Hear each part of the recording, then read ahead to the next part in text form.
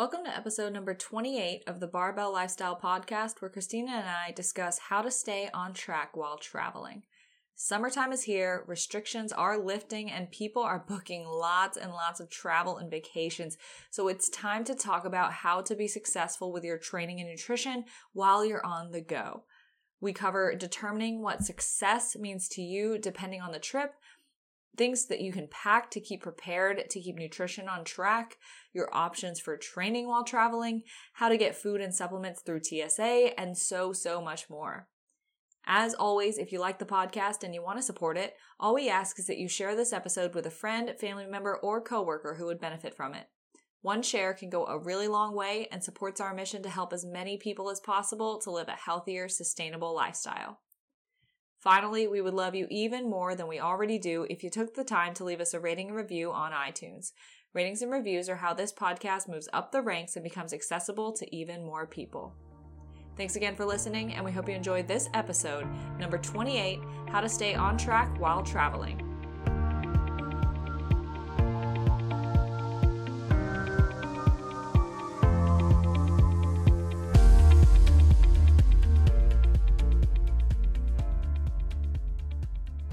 Hi guys, and welcome back to the Barbell Lifestyle Podcast. I'm your host, Christina Lynn, and I'm here with my co-host, Marissa Roy. And in today's episode, we're going to discuss how to stay on track with traveling. So I think with the summer coming up and the CDC kind of lifting their restrictions for traveling, I think a lot more people are going to be traveling and going to see family, maybe that they haven't seen in a long time. So Marissa and I thought that this would be a really good topic to discuss now before we really get into the middle of the summer. Oh yeah, I'm super excited. Personally, this is great timing too, because I actually have travel coming up as well. When this episode airs, and it won't be next week, but it'll be the week after, so June 8th, I believe. So if today's June 8th, hey, it's a couple weeks in the past right now, so we're time traveling.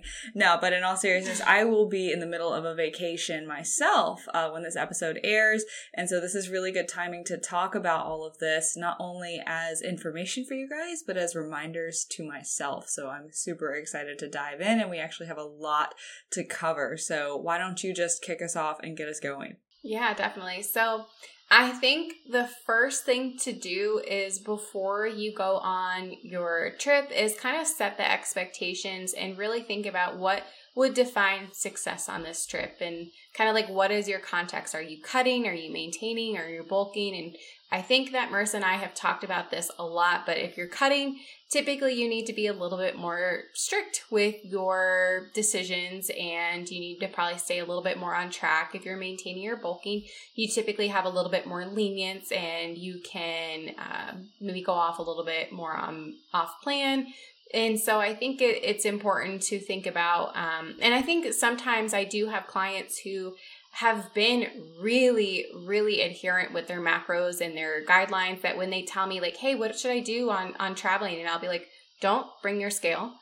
Like, I want you to eat out. I want you to intuitively eat. Like, I don't really want you to worry about tracking, to the gram. I want you to enjoy your vacation. So I think it also depends if you have a coach to talk with them and see maybe if they can give you some guidelines as well. But really to set what success looks like for you on this trip.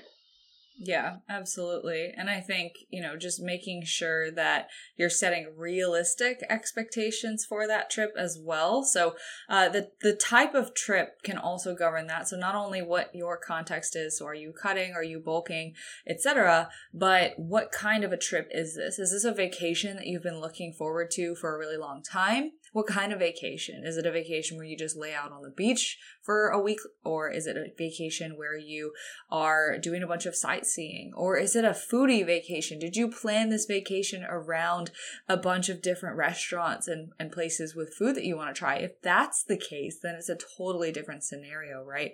And so I think looking into, okay, well, what are we actually doing on this trip? How long is the trip? And what all goes into it. So kind of thinking, is it a weekend trip versus a week-long trip? Is it a vacation or is it more of like work travel or something just to visit your family? Like how much are you trying to unplug and unwind on this trip? How much does food play into that? Is there an event that this trip is centered around? Is it a controlled environment where you have a kitchen, or is it something where you're, not really able to control your food sources or you're eating out all the time? So those are all questions to ask yourself. I know that was a lot, but it's really important to just look into the context. This is where a coach does come into play, because I know for me personally, if I'm going on a trip, I'm having this discussion a week, 2 weeks, 3 weeks in advance, and I'm saying, hey, I have this trip. Usually, so like for me in the past year and a half, 2 years, the main trips have just been going down to Aaron's family for a long weekend or sometimes a full week. And like in that circumstance, I don't even tell my coach anymore when I'm going down, because we have such a good routine, and like their family knows kind of like what our dietary needs are when we're going to be training when we're there. Like we have all that kind of laid out. But the first couple of times it did take that expectation setting and like getting better at managing my diet and my training when I was traveling. But then like other trips, for example, the one I'll be on when this airs is a true vacation. Like I am going to make sure that I'm putting work completely away for that trip. I'm going to make sure that I'm, mindful with nutrition, but I would like to just relax about it a little bit more. And it's going to be a completely different mindset going into it rather than, a quick little long weekend trip with family. Yeah, so I think that's important to think about is I feel like when I go and visit my family, I feel more comfortable being strict with my food, and they know my lifestyle. So it's not a huge deal for me to be like, hey, I need to spend a few hours to go to the gym, or, can you grab a few staples for me? So I don't feel like that's an excuse to go off track. But if I was going to like visit my friends and I haven't seen them in a while and I'm in a new city and I want to explore, that might look a little bit more different. So again, I think it's setting the context of the trip as well, because that plays a big role into your actions. Yeah, for sure. And I think one of the main things with this is regardless of the context, it's gonna come down to what is the urgency of your goal? Is it something that you absolutely need to happen, like whether it's weight loss or a contest prep, for example? There's no excuses on contest prep, right? So no amount of travel, no type of travel is going to count as an excuse for that if the stage is your goal. However, if you're pursuing more of a lifestyle goal, or you're doing a fat loss phase on your own, and it is really important to you still, you have to weigh the pros and cons of that. So ultimately, travel never has to be an excuse. There is always a way, if there's a will, there's a way, but in all seriousness, you can make it work no matter what you're doing, no matter where you're going. It's just a matter of weighing out those pros and cons and what is worth it to you and what you're really trying to get out of that trip. Because if the trip is not food centric, has nothing to do with what you're eating, which is really uncommon for the most part, then, it's important to, stay on track with then it might be easier. But if it's more so like a social trip, like Christina said, or food-centered trip or vacation where you really want that mental release, then you have to weigh the pros and cons. Is it worth it for me to try to stay 100% on track, or do I need to make some adjustments here so that my approach going in is realistic? The reason why that's important is because you don't want to go in and set yourself up for failure. Because if you go into a trip that let's say you're going to New York City to go on a foodie trip, like you're going to Levain Bakery, you're going to all of the sweet shops, all of the pizza places, whatever, and you go in saying, I'm cutting and these are my macros and I'm going to make this work, you are absolutely going to be set up for failure. No matter, there is a 99% chance that is not going to work. And so, you might need to go into that with different expectations so that you can walk away feeling successful. Maybe you still ate more than you otherwise would have on a cut, but it's important to define, okay, success on this trip is not taking too many steps backwards. Success on this trip is keeping my weight the same instead of coming back 10 pounds bloated, and defining realistic success. Yeah. And so you brought up a really good point, and that was a point that I was going to touch on was if you have this expectation of, okay, I am going to allow myself some freedom when it comes to food, don't expect to have come back and lost 5 pounds. I mean, sometimes that happens, but sometimes having that expectation that, okay, if I come home, I might be bloated, I might be up on the scale, and I know that my actions like led to this consequence, but it's not a negative thing. It's just kind of like I'm allowing myself to maybe take a step back, but I'm going to enjoy this trip. Because I think the other end of the scale is like, if you are so diligent and you're to the point where you're like maybe not fun to be around because you're like so worried about your nutrition and you're spending 3 hours in the gym that you're not able to like hang out with everyone, then that's another kind of, I don't know, setback, or I don't know the right word that I'm looking for, but I feel like that is, what's the word I'm looking for? I mean, it just detracts from your experience. It detracts from the other people around you's experience of that trip, right? Yeah, exactly. Yeah. So sorry, go for ahead. it. I think it's just, and we've talked about this in a couple episodes ago. It's trying to find that balance between going crazy and then implementing some sort of discipline. Mm-hmm. And to go back to travel not being an excuse, ultimately, like, you can give yourself a pass to be more relaxed and whatnot, but that doesn't mean that every time you travel is an excuse to go ham, right? And so this is where we're really trying to implement that moderation, exercising some level of discipline, or in previous episodes, we've mentioned the analogy of a dial. So turning our dial just back a little bit so that we're not, stressing so hard over food or diet. We're able to enjoy ourselves, but we're not, like just throwing it all out the window. And so it's not an excuse to, just go crazy, go ham, eat everything under the sun, because, I think one of the mindsets that most people tend to perpetuate on trips and travel is, oh, well, I got to get it all in before I get home because, it's back to the plan when I get home. But in all reality, ultimately, if you are eating yourself sick, that is also detracting away from your experience of the situation.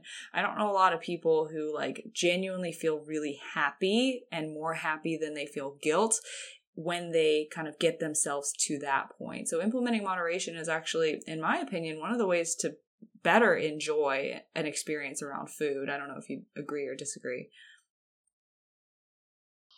And so I think, again, if you go on maybe 1 to 2 vacations a year, I think that's very different than someone who is maybe like a salesperson, or they travel like constantly with their work. Because again, if you are constantly traveling and you fall off track every single time you travel, well then something needs a change and you're not going to see progress. So, what can we do when you're on those trips to make sure that you are continuing to make progress? Yeah, for sure. And I think, that definitely speaks to just like, what is this travel entailing? Especially I have clients who, maybe they got deployed. I had one that got deployed for 45 days, the other week.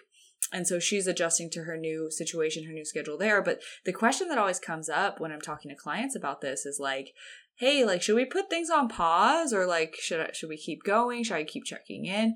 And more often than not, unless like they're literally going to have no internet for however long, the answer is let's try to keep going, because ultimately we're not getting anything out of this coaching experience if we just stop when things get hard and then start up again when things are easy again, because then you're not learning how to be adaptable to your situation. And so a lot of times, some of the most rewarding experiences with clients is actually showing them that they can make adjustments and still make movement forward, even if it's maybe slower or just not as much as they would have liked, while they're in these not ideal situations where maybe they can't control all the food that they have access to.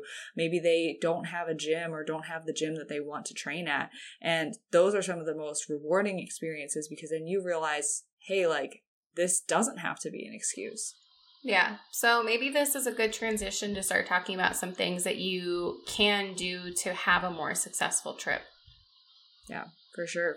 Start us off. Yeah, so the first thing that kind of comes to mind for me is if you are in a position where you're able to control your environment, for example, like you're able to choose the location where you decide to go. If you're traveling for work, can you choose an Airbnb versus a hotel? Or if you are going on vacation, like, is there any way that you can find a hotel that has a gym or close to a gym or something like that? And the other thing that's really big is trying to find a place with a full kitchen. That way it's easy to cook and store your meals. I think that can play just a huge, huge role in being able to stay on track. Yeah, I think that's a great one. And that's actually something that Erin and I really strongly considered when we were planning our trip down to Florida, that I will again be on while this airs. But essentially, we were looking at Airbnbs and we were trying to see, okay, well, weighing out this one costs this much, but it also has a full-size fridge. Oh, and it has a grill outdoors, and it has, a full stove or a gas stove rather than like a little cooktop, like a plug-in cooktop. And so we were weighing out like those things first and foremost, even though we don't plan on like cooking at home for every single meal, but we wanted to have that convenience to be able to say, have breakfast every morning that we know will set us up for more success, which we will get into. But, and then, eating the other meals of the day out, maybe we want to pack up and take home our leftovers instead of trying to just shove it down our throats every time we sit down to eat, right? And so having that full fridge is a really good luxury to have in that situation. So that was something that we actually strongly considered when we were booking our Airbnbs. Yeah, and the other thing you can do too is if you are staying in a hotel and you aren't sure if they have a fridge or a microwave, you can always call and ask to have that as an accommodation, and they normally don't charge you for that, but that's something that makes it so easy if you're traveling to just be able to put some food in the fridge, or if you come back from dinner to be able to store it. So that can be a big difference too. Yeah, for sure. And so to talk a little bit more about food, I think would be a good transition here is, okay, well, what kinds of foods do I pack? How do I pack them? What's going to be good to put in the fridge? What should I like? Should I go to the grocery store? And so just kind of staying on track with food in general. So I think the best way to do this is just with our experiences and what we do when we travel. And so the main thing that I really tried to emphasize with myself and with my clients is water and protein. And if nothing else, get those two things in, because they're going to help to modulate your appetite and make sure that you're not, just overrunning all of your hunger cues, because proper water intake helps to manage appetite. Proper protein intake keeps you full, so you're less likely to make ravenous, eyes bigger than stomach decisions when you are going out to eat. The water is also really going to help with digestion as well, and bloating if you did fly. Or some people just get stressed in general. And I know that me personally, my digestion gets thrown out of whack whenever I travel. Yeah, me too. And I think a lot of it does come down to sometimes when we're going to travel, we're eating a lot of foods that we're not used to eating, or we're trying new things, or even if it's just ordering out similar stuff that we would normally cook, it's still prepared differently. It's still prepared by different people. It might have different oils on it. It might have a different preparation method. And all of that variability does contribute to some amount of digestion, not issues or upset, but just it's different. Yeah. So the other thing you can do is maybe if you are not sticking to your exact macros, maybe just having a calorie goal. So instead of being like, oh, I have to have this many carbs, this many fats, this many proteins, just making sure you stay within your calorie limit. So again, that is the foundation for just the base moving forward with your nutrition. So I think if you're still able to hit that, and it's only for a couple days, maybe a week at most, that's really not going to hinder you that much. So I think that's another goal that you can try to hit.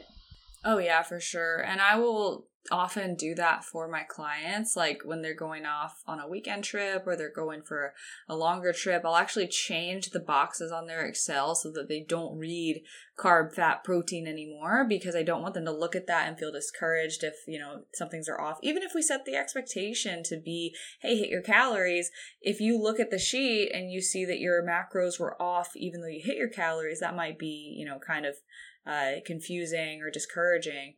And so this also gets into the question of like, should you pay attention to macros or calories?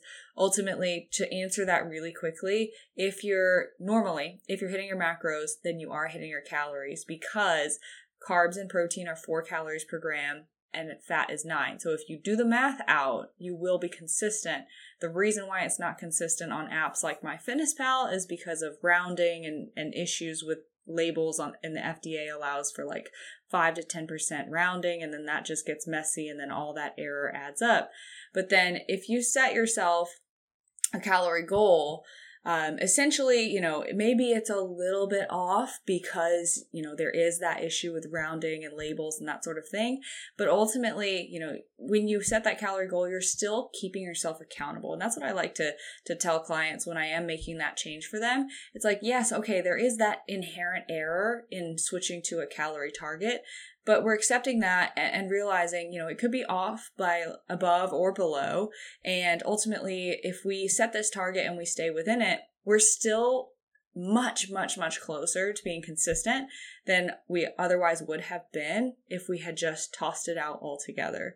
And so that, I think, is the most important thing, is that we're tracking something, not nothing, and we are still staying accountable to a realistic target that makes it easier for us to stay on track. Yeah.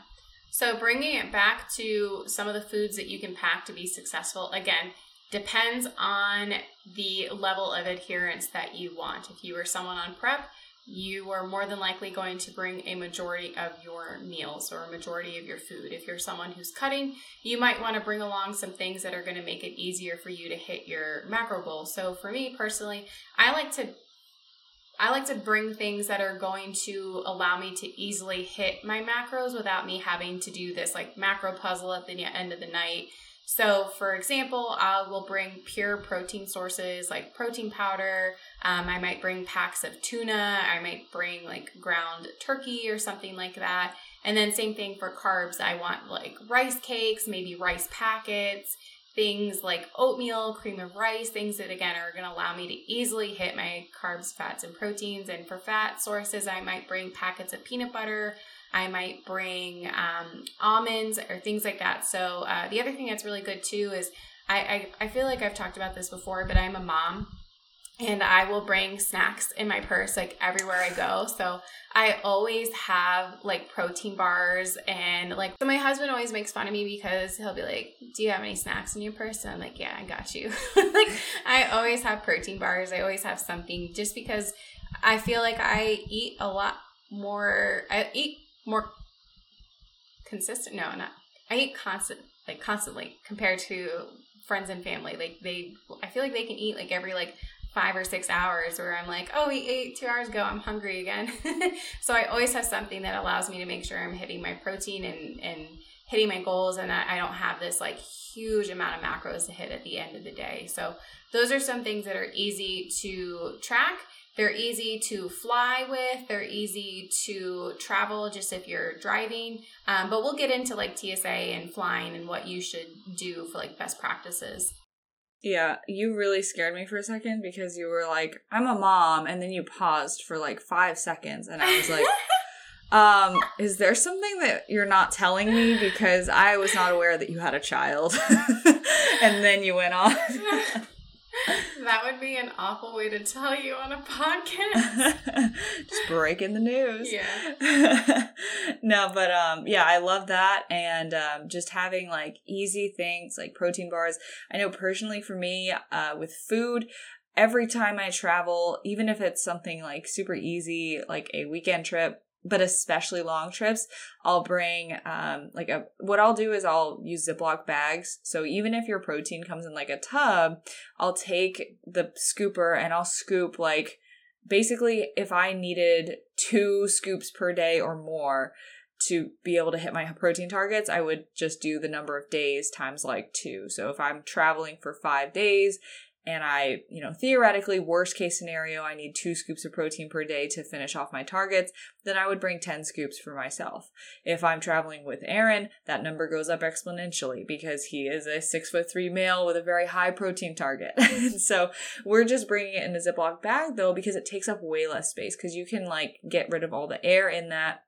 And that goes for pretty much any food, even when, if I'm bringing actual meat sources, I'll actually put those in Ziploc bags too. So for something like a road trip, where I might have a fridge at a hotel or at an Airbnb, and I'm, a little bit more serious about my diet, or sometimes I'll just have leftover meal prep that I don't want to go bad in the fridge. So I'll actually just throw it in a Ziploc bag and bring it along with me and just kind of eat it when I need protein.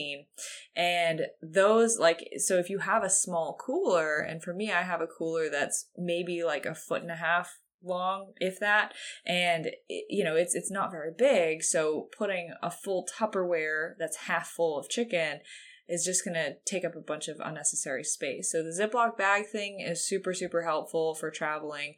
I know that a lot of competitors, you'll see that. So they'll have their meals in Ziploc bags individually portioned. They'll say meal 1, day 2, or whatever, for shows and stuff. But you definitely don't need to go to those measures. But sometimes when I have leftovers from meal prep and I don't want them to go bad, I'll just throw them in bags and bring them along. Yeah, and the other thing about that is you don't have to worry about washing out the meal prep containers or having them take up all this room. So they travel really easily. And then once you're done, you can just throw it away. So it's not the most, eco-friendly. Yeah, it's not the most eco-friendly, but it's really nice when you're traveling and if you're not doing that a lot. Yeah. And then the last thing that I'll do is I'll always bring my half gallon. When I am traveling on a flight, that might be different. I might put an empty half gallon in my checked bag if I have one and if I have room in there. Recently, I just got a really nice suitcase that a couple of my friends gifted me. Thank you guys if you're listening. That does allow me a good amount of room to bring that. But if I'm flying and I have a really stuffed bag, I might not be able to do that. So if I am flying, I might pick up a gallon jug or a couple gallon jugs when I get to wherever I'm going at the store and just let those sit out because those don't necessarily need to be refrigerated. And if I'm doing a road trip or a closer distance trip, I will always bring my full half gallon with me. Even if I'm not drinking it on the road, just having that to fill up at any time or is super helpful. And you could just kind of leave it in the car and especially if it's thermo protective, it'll keep it cold. Super, super helpful to just stay on track with hydration. Yeah, I normally just stick a shaker bottle in one of my backpack, kind of pockets, so it doesn't have to take up any room. So I'll do that when I'm traveling.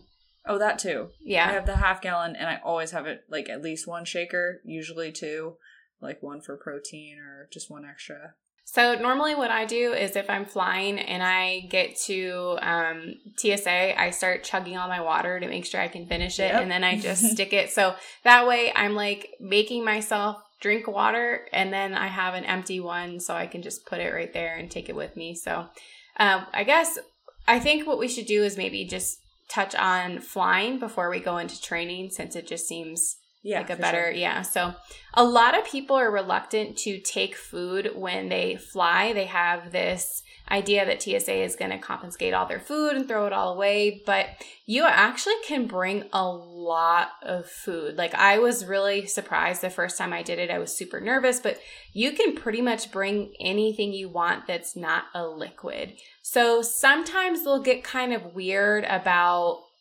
oatmeal. If you want, because I literally have flown with oatmeal before in Tupperware.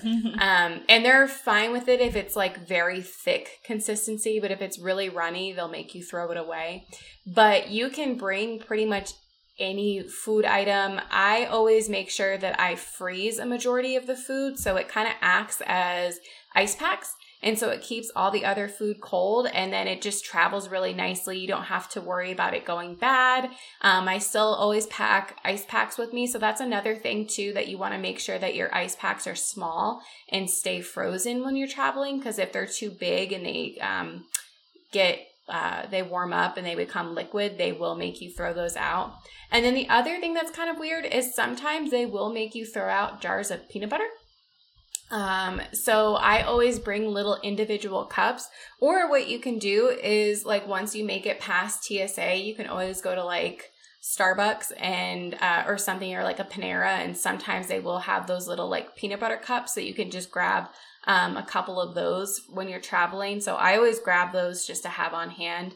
And then the other thing I do is Marissa said that she'll bring a giant bag of protein powder, but what I do, and if you are a customer of Core Nutritionals, if you go on, you can actually buy sample packets. So I always travel with sample packets. That way they're in like a sealable container, and then I don't have to worry about measuring out all with a scooper. I just have those, and they're easy also to fly with if you want to take like pre-workout or anything like that. So I think they're only like $2 or something like that. So I always just go on every month and make sure I'm stocked up because they're so easy to travel with.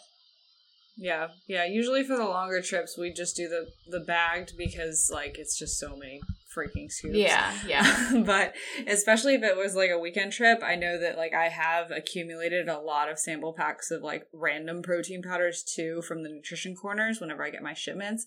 And so that is a really great way to just like save those for travel. And then that way you don't have to bring tubs of stuff. Cause like if you've ever tried to pack like your full, especially if you take like a decent amount of supplements, if you've ever tried to pack your full supplement regimen, it is a pain in the ass. And I did that for my trip to New Mexico for visiting my dad over the winter. And it was like 2 weeks worth of my daily vitamins. And like my daily vitamins were it was just a lot of little Ziploc baggies. Definitely not eco-friendly, but it did get the job done without taking up a ton of space. And the other thing that I was just thinking of is typically what I do is I bring something like a Fitmark bag when I fly, and I use that as, sometimes they'll kind of consider it just like my carry-on item. It just depends how strict they are. So sometimes I'll fly with a purse or I'll fly with the Fitmark, but I make sure that all of my food is a carry-on. So that's the other thing too. If you did want to bring an entire jar of peanut butter, you can put it into your check bag and it's fine. So I don't know if I would recommend that though, because it can get really hot and it might like melt all over the place. But a lot of the food I just bring with me. That way I know it's still like pretty cold and I have access to my food at any point in time. And TSA will most likely open up your bag and like swab it just to make sure that it doesn't contain any explosive materials or anything like that. But it's not to be like anything to be like nervous about, even though I do feel like a criminal every time I go through TSA. So I don't know if anyone feels that way, but I always feel like I'm doing something bad. I always feel like that when I have like my big bags of like supplements, or like sometimes I'll bring like my greens like in Ziplocs, or I'll bring like pre-workouts. Like if I don't have sample packs, like I use the Ziploc bag method for literally everything because it just takes up no space. You can make it super airtight. And I always feel like I'm just like handling drugs through TSA when I'm bringing my pre-workouts through.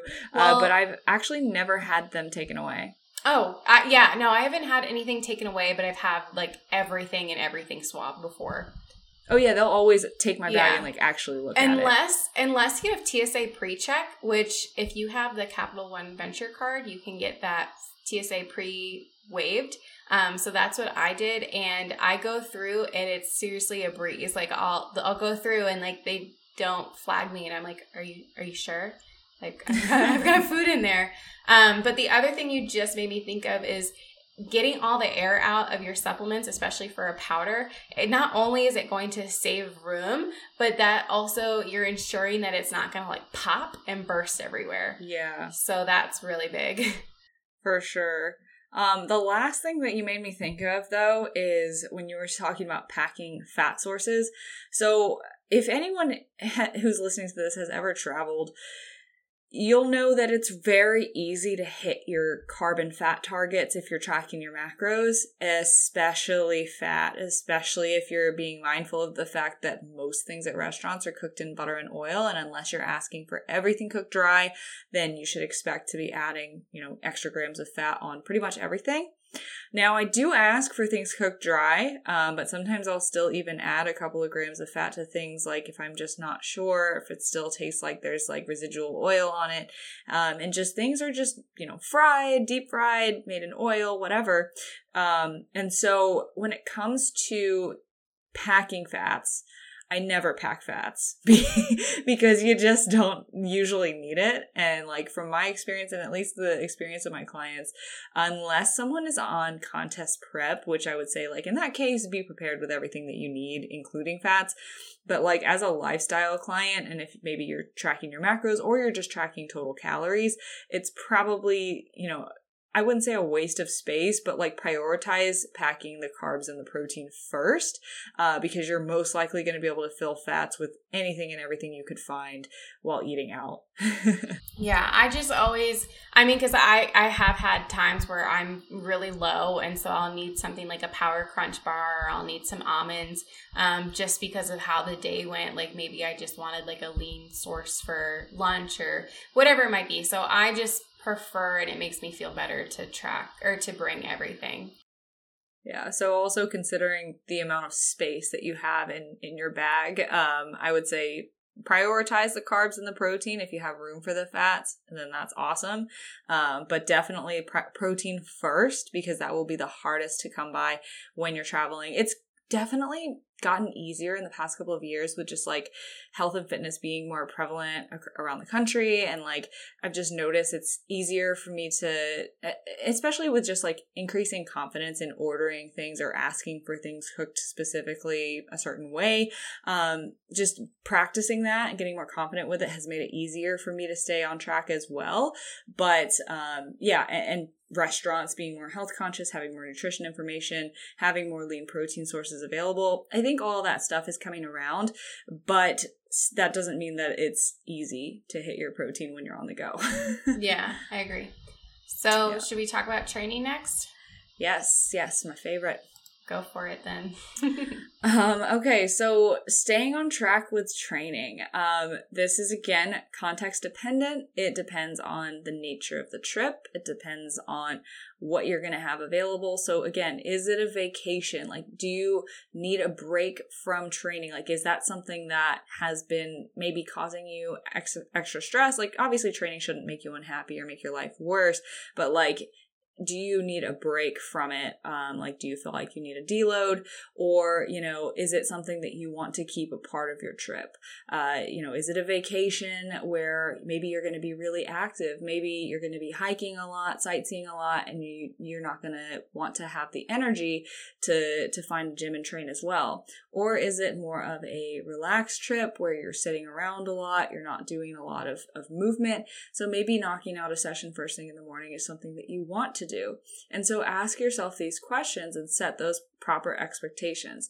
I will say for things like longer trips, just getting into the gym a couple of times, I would always consider a win. And I don't expect any of you guys listening while on a trip to make it a priority to train every single day. Now, some people do, and that's awesome. But I think, again, it's about setting realistic expectations, especially if it's something like visiting family and maybe your family is not yet adapted to this lifestyle that you've taken up, and maybe they don't understand, or maybe they, have other plans or agendas for you. Then, be malleable, be flexible with those things, and make sure that you're setting the expectations properly so that you're not just completely creating a bunch of friction between you and whoever you might be staying with. Yeah. So one of the things that comes to mind is like your step goal. So I think, again, it's really important to stay super active. And so instead of, spending an hour to go to the gym, walk on a treadmill and come back, like suggest going on a walk with your family. So then you're getting more time with them. You're still being active. You're still getting steps in. So I know that that's something that my mom does is she is not a big gym person. She doesn't like going to the gym. And if she does, she'll just kind of get on the elliptical or she'll get on the treadmill. So I know that compromising and maybe going on like a bike ride or something, I know that she really loves biking. And so doing that, I'm still able to be active and still spend time with my family rather than me feeling like I'm like abandoning them to go to the gym and then come back and then I have to get a shower and like all this stuff. So that's something that I like to do.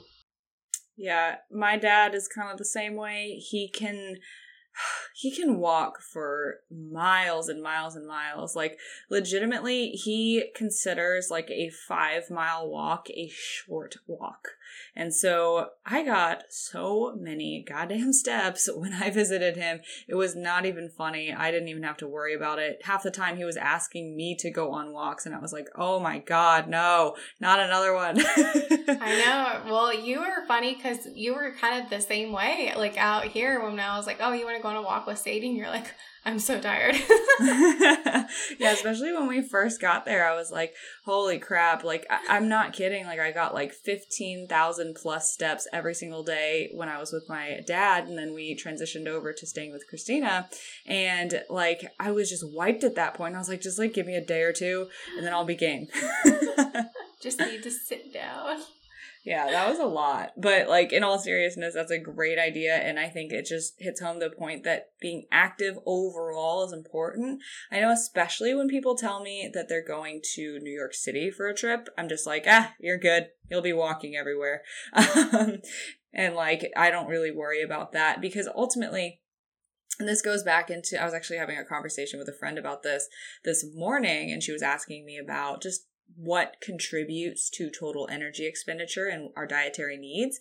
And our non-exercise activity is the largest contributor aside from your basal metabolic rate. And so, you know, if you are walking around and moving a lot, like that is going to be ultimately the number one thing that protects, quote, in air quotes, against weight gain on a trip. Even if you are eating a little bit more than you otherwise would, if you stay very active, that's going to, you know, balance out that total energy surplus. And so even if you're not hitting the weights super hard or you're not hitting the weights at all, just staying active, going on walks, walking places with, you know, if you are sightseeing, hiking, that sort of thing, depending on the trip, super, super important.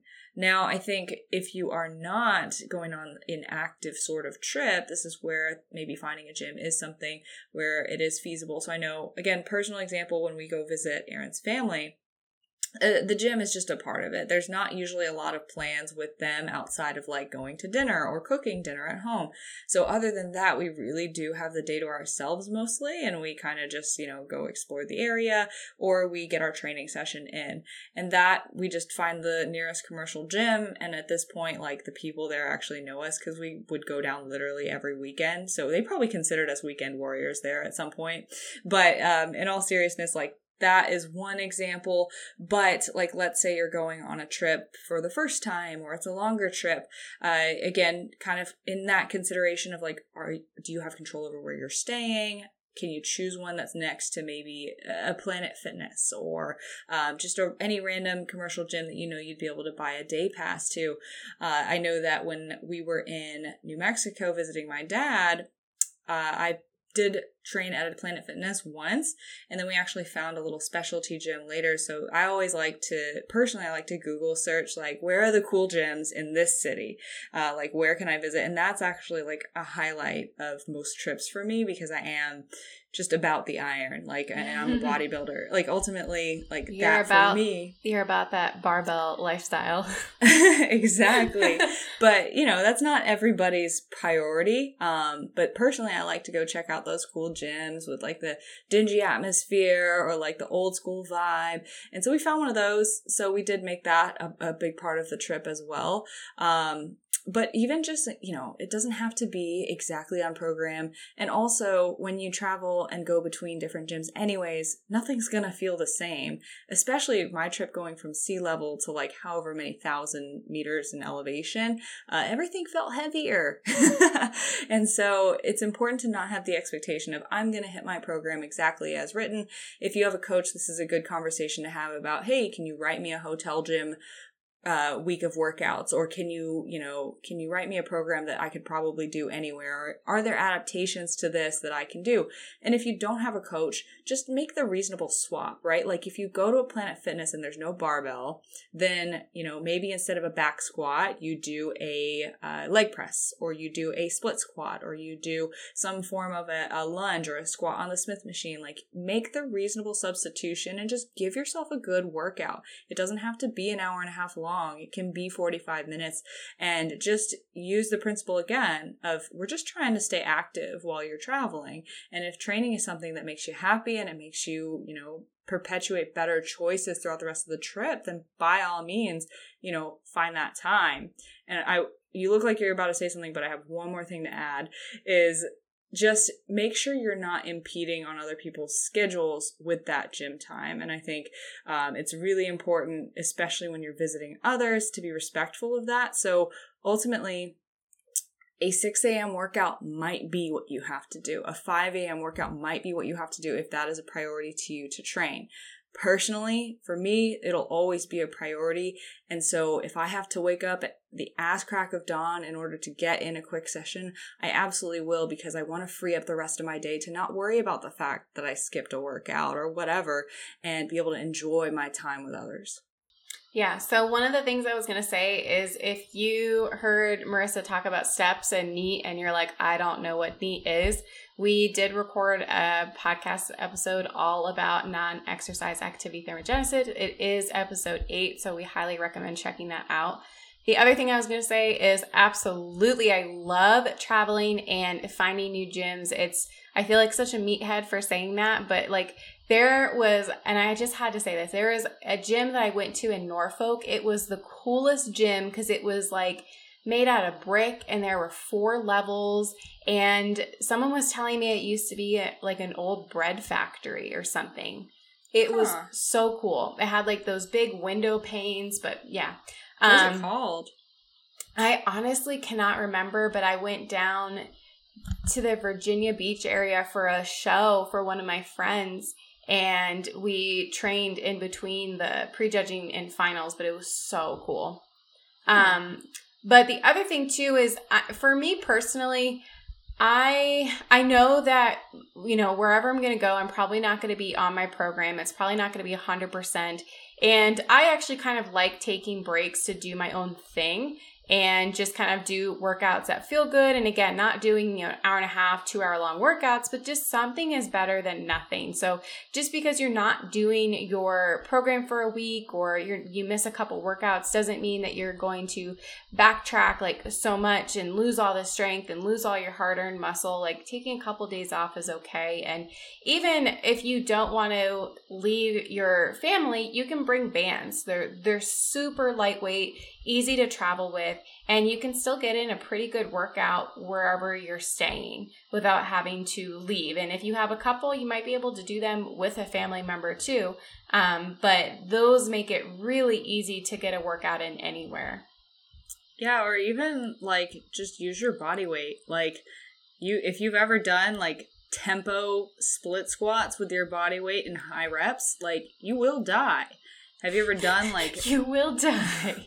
Have you ever tried doing push-ups to failure for multiple sets? Have you ever tried making those tempos so that they're even harder? Have you ever tried, just tons of things you can do with your body weight too, to make it that much harder. So literally just search on YouTube, body weight at home workout, and then just make it harder or easier to adapt to your own fitness level. So there's a lot of stuff that you can do. If that means waking up and doing that in the backyard before spending the day with everyone, then, you can make it work. Ultimately, it's just a matter of making that a priority. I did want to touch on just workout structure as well. So whether you're finding a commercial gym or maybe you have a hotel gym, and usually those have a rack of dumbbells, maybe a cable machine, maybe a couple machines there.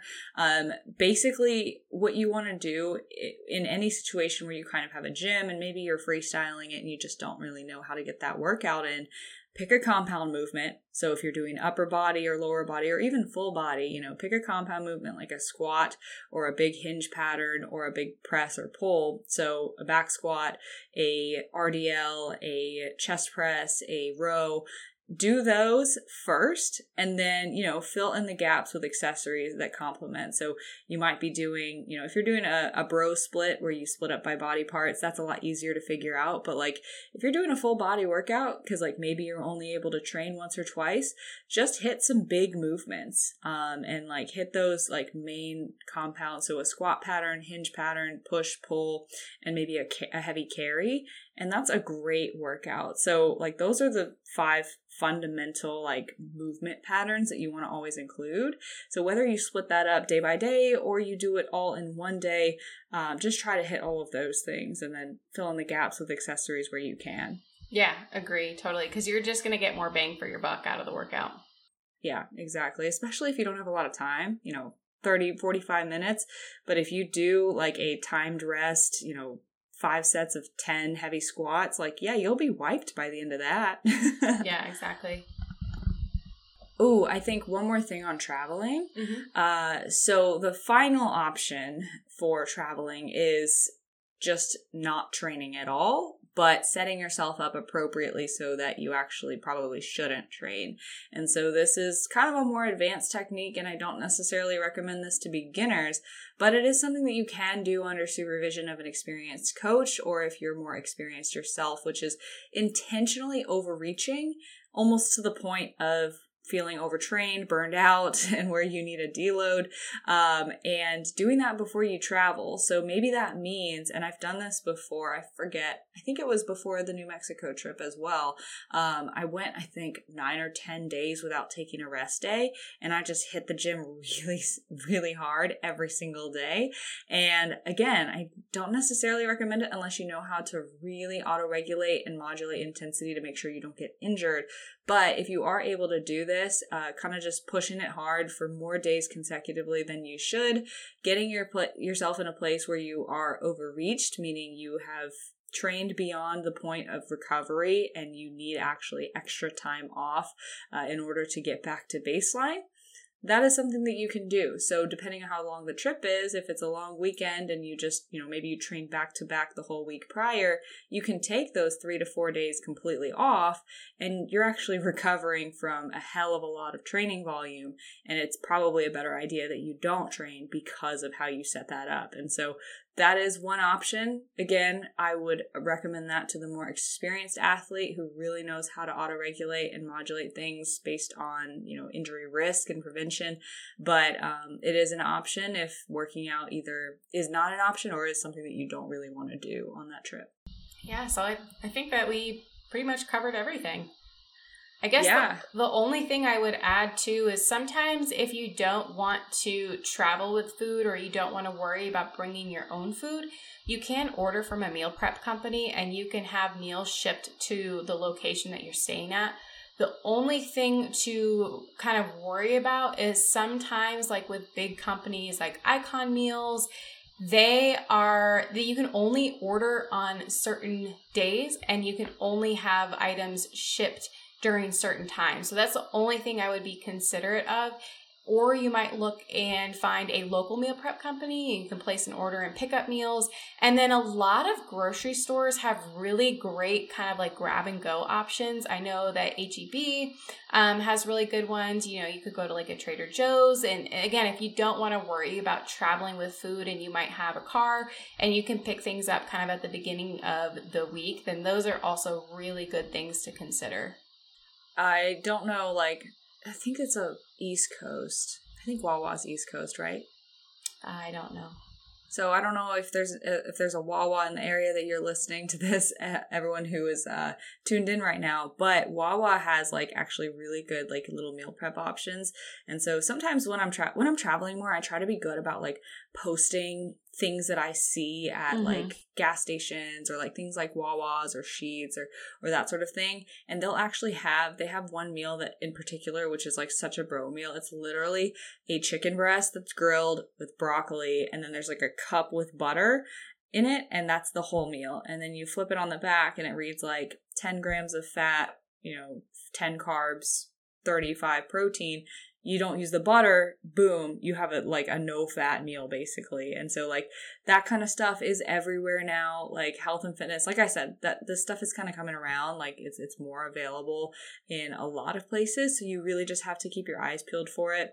I know there was a point in time where, protein powder, packets were sometimes available in some gas stations, but there's always protein bars there. You can find a lot of stuff. Beef jerky is a nice one when you're on the road. Yeah. So, not the Slim Jim sticks with, a ton of fat in them, but, look for the ones that are actually, beef jerky and that have very low fat and low sugar. Those ones are pretty much pure protein. Yeah, and then if you're flying, they have those little convenience stores where you can go and pick up, snacks or whatever. And then again, grocery stores, a lot of them have those Power Cores, which they're protein shakes. Those are actually really good. Yeah. And another one is at CVS. They have the Premier protein shakes. You can buy them in really big packs in Costco, but they're the square ones that don't need to be refrigerated. So anywhere you go, you can stop by a CVS or a Walgreens and you can go in the back, and in the section with all the Atkins diet snacks and shit like that, they have the Premier protein shakes, and they're I want to say 3 fat, 6 carb, and 30 protein per. And so I have clients who, when they travel, they always get a pack of those or multiple packs of those. And they'll either get those to put in a Starbucks coffee, which is a great combo, by the way, or just drink on their own when they're low on protein. So if you say don't have protein powder to pack, that's another great option that you can pick up pretty much anywhere in the country where you're at. And if you're listening internationally, I cannot speak for this. No, I have no idea internationally. But the other thing too is at Walmart, I do think that they have those too. They have the Quest protein as well, those little packets. So there are a lot, again, because I think fitness is becoming way more kind of mainstream. I feel like a lot of options are more readily available. Yeah, for sure. So you really just have to look for it. If you guys have any other questions of specific travel questions, I know we're happy to help. You can shoot us a message on Instagram or an email or something like that. But I think that was a nice little just shooting out extra ideas at the end, but I really don't have anything else to add. No, I think that was a really good one. And I hope that this is really helpful for you guys, anyone who's traveling this summer. And we hope that you enjoyed this episode. And if you haven't already, make sure you're subscribed to our podcast.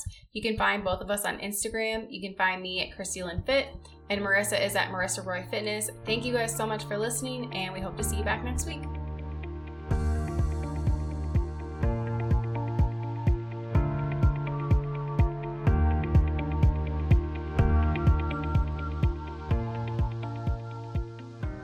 Thank you so much for listening to the Barbell Lifestyle Podcast, and we hope you enjoyed this episode and learned something from it. Please remember that Christina and I are not medical professionals, so if you're going to make any changes to your exercise or nutrition routines, please consult with your doctor or medical team first. Finally, we would love you even more than we already do if you took the time to leave us a rating and review on iTunes. Ratings and reviews are how this podcast moves up the ranks and becomes accessible to even more people. Thanks again for listening, and we'll see you next Tuesday here at the Barbell Lifestyle Podcast.